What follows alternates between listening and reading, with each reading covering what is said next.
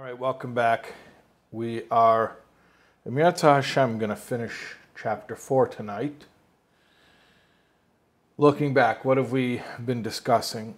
The 7 areas of life in which one needs to have bitachon in Hashem. We've gone through the matters of this world for this world, starting with matters of health, one's own personal physical condition. Then we spoke about parnasa, making a living. Then we spoke about interpersonal relationships. Then we graduated to the spiritual things, the things of this world for the sake of the world to come. We started with the mitzvahs that only affect oneself. Then we spoke about mitzvahs that affect others. Okay, and then we graduated to matters of the world to come, for the world to come, purely spiritual things. And we spoke about the nature of reward in the world to come. And that covers 6 out of the 7 areas. Okay, so the first was our personal health. And the second was our livelihood. The third was interpersonal relationships. Okay, and those are all matters of this world, for this world. Then we had mitzvahs that only affect us. And then we had mitzvahs that affect others. Those are matters of this world for the world to come, meaning a combination of this world and the next. Then we had matters of the world to come, for the world to come, meaning the spiritual reward in the world to come that is based on our service of Hashem. And now what's left, we have one more category, the 7th category, which is the reward of the world to come that is beyond our service. And as we learn about this category, you'll see how it's different than the previous category. We spoke about in the last class about how Hashem's reward is beyond, is gratuitous, is grace, way beyond whatever is deserved. In fact, we're not entitled to anything. But where are we going to go from there? I mean, this is even higher. This is an even higher level.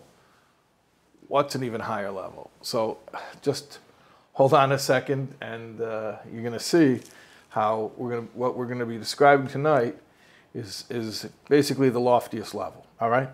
So let's take a look inside the text.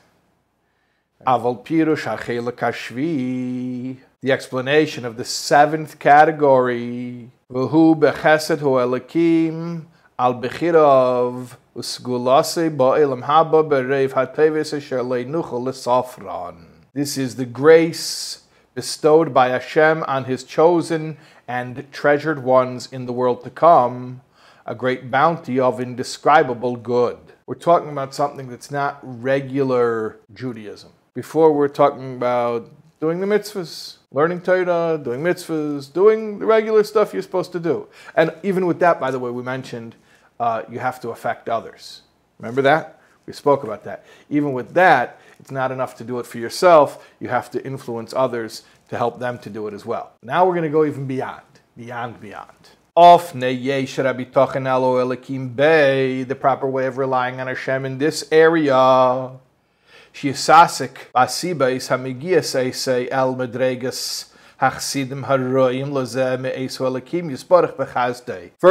have to employ the means that will help one attain the high degree of the pious who are worthy of this divine grace. All right, so we're going to describe now an extra level of divine service, beyond doing everything that you're supposed to do, and beyond even influencing others and helping them to do what they're supposed to do. This is beyond. What is it? What is it? Let's find out. V'hu sheyinhag b'mideis anshei haprishus hameyasim ba'elam hazeh. This is acting in accordance with the qualities of the ascetics who shun this world. and to banish the love and preference for this world from one's heart. V'yamer zeh, and then to exchange that, not just get rid of it, but to exchange that, b'yavas haberis barich, for love of the Creator. L'maser elav, and to give oneself over to Him, to surrender to Him. L'shtashea bei, delighting in Him. L'shteimim maha'ilam v'yeshvav, and to feel lonely in the world among its inhabitants. And to conduct oneself according to the conduct of the prophets and pious ones. And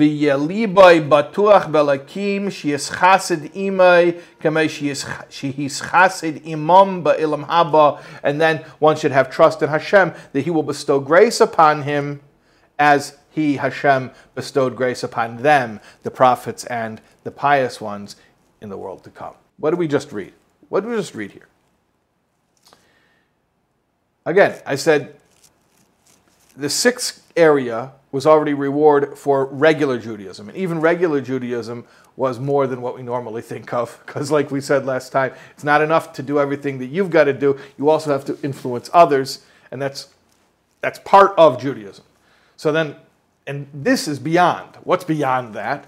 Beyond that is true selflessness. True selflessness. He describes it in a few ways. First of all, he calls it precious. I don't know if we would use the word precious after the Baal Shem Tov. Remember, Rabbeinu Bechaya is writing 500 years, 600 years before the Baal Shem Tov. And we have a little bit different view today of precious. Remember we spoke about the Prushim, about the ascetics, back in, was that back in chapter 3? That whole long story about that town of ascetics. Was that in chapter 4? No, that was in chapter 4. Yeah. Wow. Such a long chapter.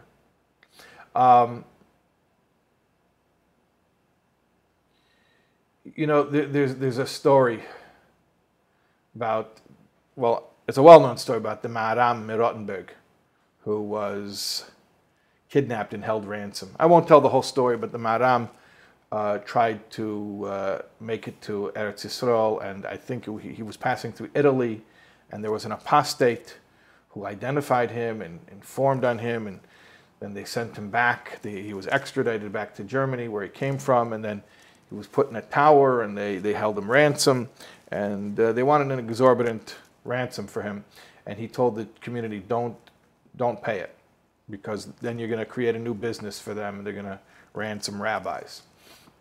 Anyways, he died in captivity. When he passed on, they wouldn't even give up his body for a Jewish burial.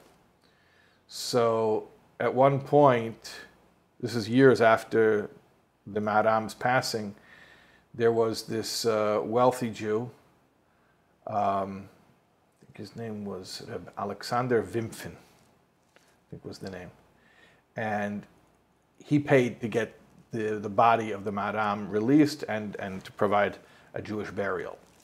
Anyways, after he did that, in a dream, he saw a vision of the Maharam. And the Maharam said to him, because of what you did for me, I want to reward you. And I can give you what's behind door number 1 or what's behind door number 2. Behind door number 1, he told him what it is. He said, here are your options of your prizes. Either imi b'mechitzase, you can be in my compartment in Gan Eden, but you have to come tomorrow. Like, you can get up and tell your wife and kids goodbye and, write a will, but, then you're coming with me tomorrow. Or not, but all the money you spent, he spent, a huge amount of money on the ransom. He says, all the money you'll be made whole. You'll make back that money and much more, and you and your descendants will be wealthy for many generations. So this Rabbi Alexander told the Maharam in the dream, he says, I'll go with you. I'll take the spiritual, the light. I'll go for the Elam Haba, the Gan Eden. Anyway, so he woke up, he told his wife and kids what the decision he made. I don't know if they were supportive of it or not. That's not really told in the story. But at any rate, he passed away. So the Mashpia, Reb Hillel used to tell this story. Reb Hillel Paracher used to tell this story. And then he would ask the Chassidim, so no, which one would you take? And, you know, a lot of people would say, oh, yeah, I would take the spiritual, you know, well, why take the money? You know, take the spiritual reward. And because, you know, that they think that's the right answer. They think that's the holy answer. And then Reb Hillel will tell them, no, because the Gan Eden is only helping you. But if you take the money, think about how much more pidyon shavuyim, how much more ransoming captives, and how much tzedakah and charity and kindness, how much you can do to help others. So, you know, the idea of prishus, of being an ascetic, you know, Teiras of Baal Shem Tov and Chassidus sort of changed our outlook on it. But it's not essentially so different. Maybe the form that it takes is different, but essentially it's still a value. And the idea is, you know, it explains a lot in Tanya, that love of mundane things for their own sake, even if that's a permissible thing, is Ra Gomor, complete evil. Okay, and Tanya uses the term Ra Gomor. It sounds so extreme, right? So intense. For something that's kosher, something that's permitted, but he did it for the sake, for its own sake, meaning just for the sake, a physical thing, a mundane thing, just for its own sake. Ra Gomor, complete evil. And what does it mean there in Tanya? What it means is, you know, explains in Perek Vav of Tanya, what's Kedusha, what's holiness. Kedusha is a state of bittul, of surrender. Anything that's ego-driven, EGO, edging God out. You're not allowing Hashem in. And in order to allow Hashem in, you have to be surrendered. You have to be in a state of bittul. So, anytime we pursue something other than the agenda that is Hashem's agenda, okay? Anytime we have our own agenda, even if it's of an innocent nature, it's not nefarious, it's not diabolical evil, it's just selfish, animalistic. You know, that's why we call it the animal soul. It's not plotting, scheming, you know, demonic evil. It's just animalistic. It's just selfish and crass and immature and short-sighted, and that's what it is. But that's called Ra. That's called evil. I don't like the word evil because it implies like it's plotting, scheming. It's not. It's just selfish. But if it's selfish, the problem is now it's not a conduit for Hashem's power. So the idea is, in order to really allow Hashem in, a person can't have interests other than Hashem, even innocent things that are not prohibited. It's a contradiction. You can't pursue selfishness, even of a fairly innocuous nature, and at the same time be fully surrendered to Hashem and allow that power of kedusha, of holiness in your life. Doesn't work. It's an inherent contradiction.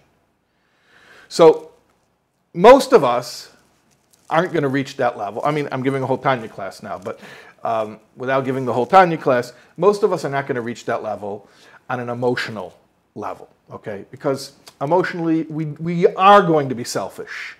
And we are going to have proclivities and attractions and desires that are selfish. And the best we can hope for is, at least on a behavioral level, that when it comes to doing something, we choose to do the selfless thing. Even though on an emotional level, we're conflicted. We have both, the selfish and the selfless. But at least on a behavioral level, when it comes down to, you know, push comes to shove, the behavior we choose, hopefully, will be a selfless behavior. And that's called a Beinoni, somebody who does that consistently, who always chooses the selfless behavior, even though internally he's very much conflicted and he has selfish drives as well. That's called a Beinoni. But the point is, this idea of ridding oneself of personal agenda, ridding oneself of the most basic impulse for self-perpetuation, which really it's what's so awful about it, right? What's so terrible? It's not deliberately sinful. It's just selfish, and it's it's instinctive selfishness. We're hardwired this way. There's that animalistic part of us that's just wired to be that way, and yet to really, really, really be a tzaddik in the terms of Tanya, we have to let go of that too. So when Rabbeinu Bechaya describes, he uses the word precious, and again, we're living in a world after the Baal Shem Tov, so I wouldn't use the word precious, but his description is very much in line with Chassidus. When he says, "Hamayasim ba'elam hazeh," they are mayas, they are disgusted by elam hazeh. What does it mean disgusted by? How can we be disgusted by elam hazeh? Elam hazeh? Elam hazeh is Hashem's, eventually is Hashem's dira b'tachteinim, a dwelling place in this world. Elam hazeh is bosi lagani, chaysi kala. I've come into my garden. Elam hazeh is Hashem's garden. Yeah, that's when it's Hashem's garden. That's when it's Hashem's dira. Okay, so when it serves as a vehicle for Hashem's will, then yeah, of course, then it's holy. It's more than holy. It's godly. What we're talking about being repulsed by this world, we mean this world as an end unto itself. That's what it means.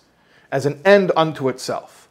So being into things of this world, even of an innocent, permissible nature, but just for their own sake and not as a means of gratifying Hashem, that, to the tzaddik, is disgusting. He's repulsed by that.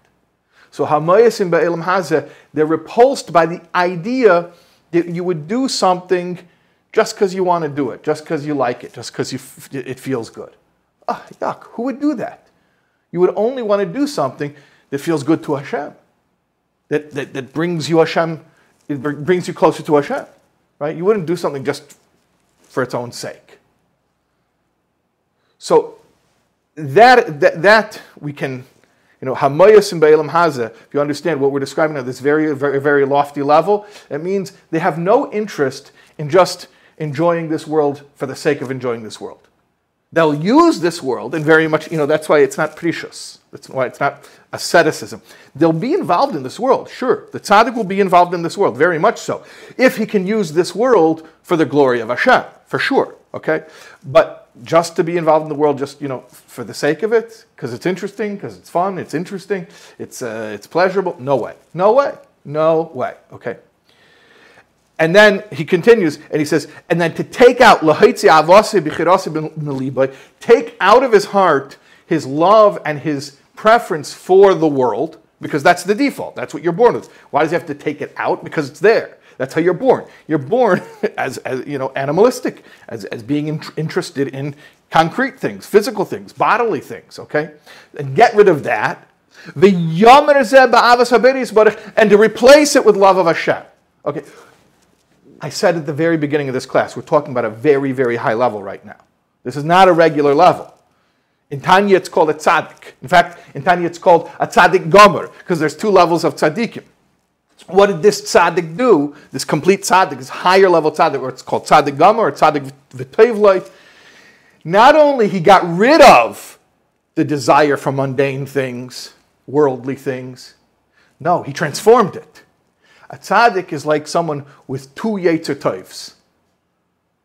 With one yetzer tov that's a regular yetzer tov, and another one that's a yetzer hara that was repurposed and turned into a second yetzer tov, which is actually a more powerful yetzer tov, but that's another discussion for another time.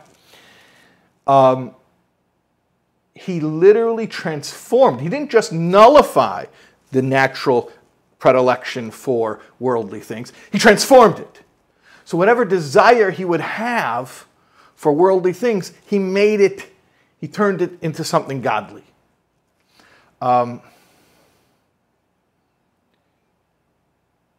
It's very hard to describe that. And I feel like the challenge is whenever you do describe it, Sometimes it alienates people and they think it's strange, they think it's weird. And I would never want to describe something so beautiful and so holy in any way that would make people turned off. But I think it is something that when you hear it at first, it does sound weird. It's like, what's wrong with these people? Can't they just enjoy normal things? And the answer is, well, you know, who says you should still be playing Legos, right? You're not still playing Legos. You liked Legos when you were 6, but you grew out of it, right? Well, maybe the stuff that we're into now, even the stuff that we think is really important in life, maybe if we had another few hundred years of life to mature and become more evolved, we would see the stuff that we think is really super important right now is just Legos. Maybe there's bigger things, better things. So again, I don't like to get too specific about it because it often weirds people out. But just imagine somebody who he's not talking to someone who's puritanical and who's pretending to reject this world so he could, you know, feel holier than thou. We're talking about somebody who genuinely has taken his desires for everything else that people care for in this world. Even the things we care for most deeply, and he's turned it over. He's given it all to Hashem. So everything has become love of Hashem. And, you know, that means love of life becomes a love of Hashem. Love of family becomes a love of Hashem. Love of all the things that people cherish, that people hold dear, even the loftiest ideals. See, I'm not talking about corned beef sandwiches now. I'm saying even the loftiest ideals. He traded that in for a love of Hashem. Or maybe I could even put it differently. He turned it into a love of Hashem. You know, there's a classic example. Yaakov Avinu didn't see Yosef for all those years. And when they reunited, so it says that Yaakov was hugging Yosef. Yosef was hugging Yaakov. Yaakov wasn't hugging him back. What was he doing? So Rashi says he was saying Krishma. He was saying Shema. Why is he saying Shema all of a sudden? Like, he looked at the calendar and he saw Seisman Krishma. Like, he didn't plan for it. And Sfas Emes explains that, no, actually, when he was reunited with his son, he knew that that was the most powerful feeling that he was able to have. And at that moment, he channeled that love into saying Shema, into proclaiming God's oneness. Okay? So that's the kind of transformation that we're talking about. Okay? But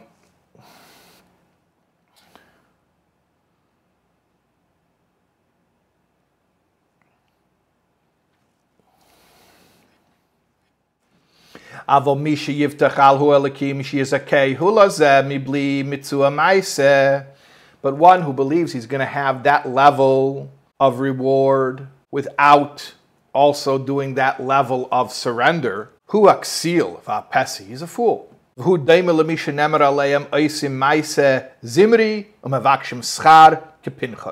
About such a person, it says in the Gemara in Seita, he does the action of Zimri, and he wants the reward of Pinchas. Little biblical reference there. I'm going to continue describing here this level.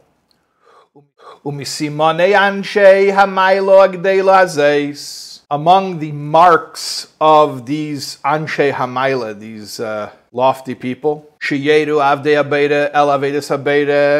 is that they guide Hashem's servants to his service. They are teachers. They are not there for themselves. They're there for others. Another thing is that they endure tribulation gracefully. They know how to deal with difficult times.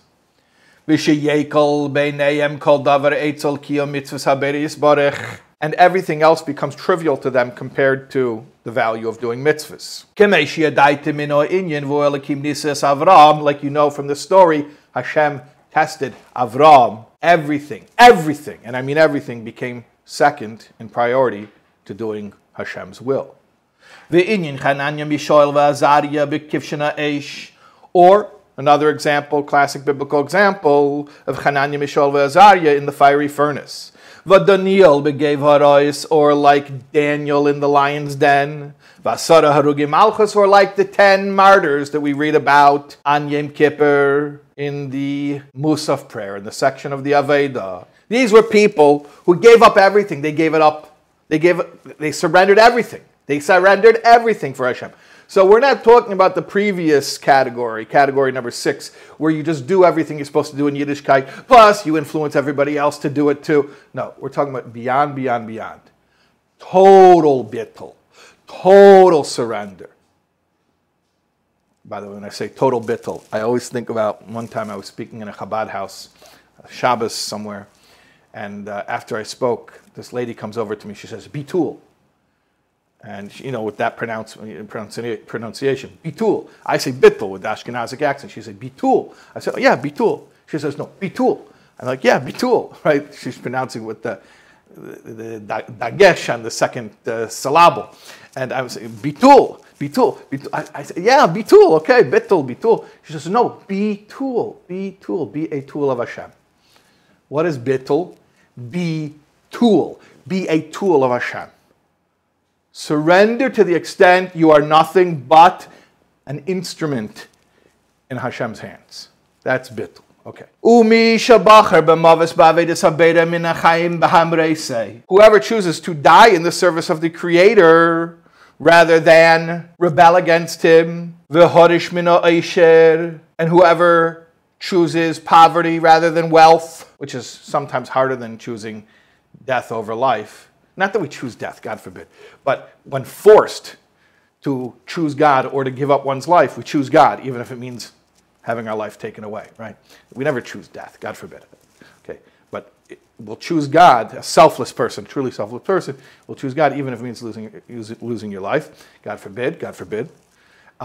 And then also choosing poverty over wealth. Again, we don't purposely choose poverty. There's no badge of honor for being poor. But if it's a choice between doing what Hashem wants and being poor, or not doing what Hashem wants and being wealthy, for sure I'm going to do what Hashem wants. And that could be a greater test than giving up your life, because you can only die once. But being poor, you can be poor a long time, right?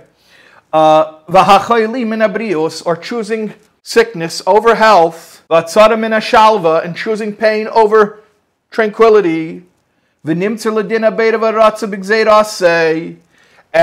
he basically submits to Hashem's will and desires Hashem's decree. And again, this isn't going and looking for problems and glorifying having a life of pain and any of that. What it means is, if that is the test that Hashem chose for the person for whatever reason, the person willingly accepts it because he's prioritized.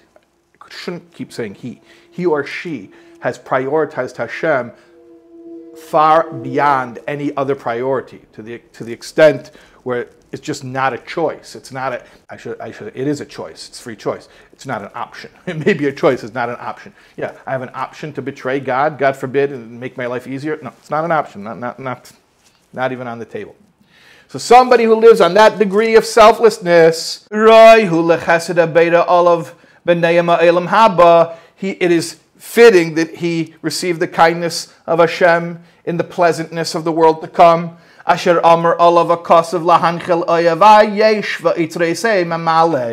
It says about this, to endow those who love me with substance, that I may fill their treasuries. The Amr, and it says, Ain leiraso lekim zulascha. No, I have seen, O God, beside yours, what God has prepared for those that wait for him. V'yamer, and it says, Mo rav tuvcha shetofanta l'reyacha. How great is your good that you have hidden away for those who fear you. And that is the reward for those who are exceedingly surrendered and selfless and have that level of bitul. being Hashem's instrument. And that is the end of chapter 4.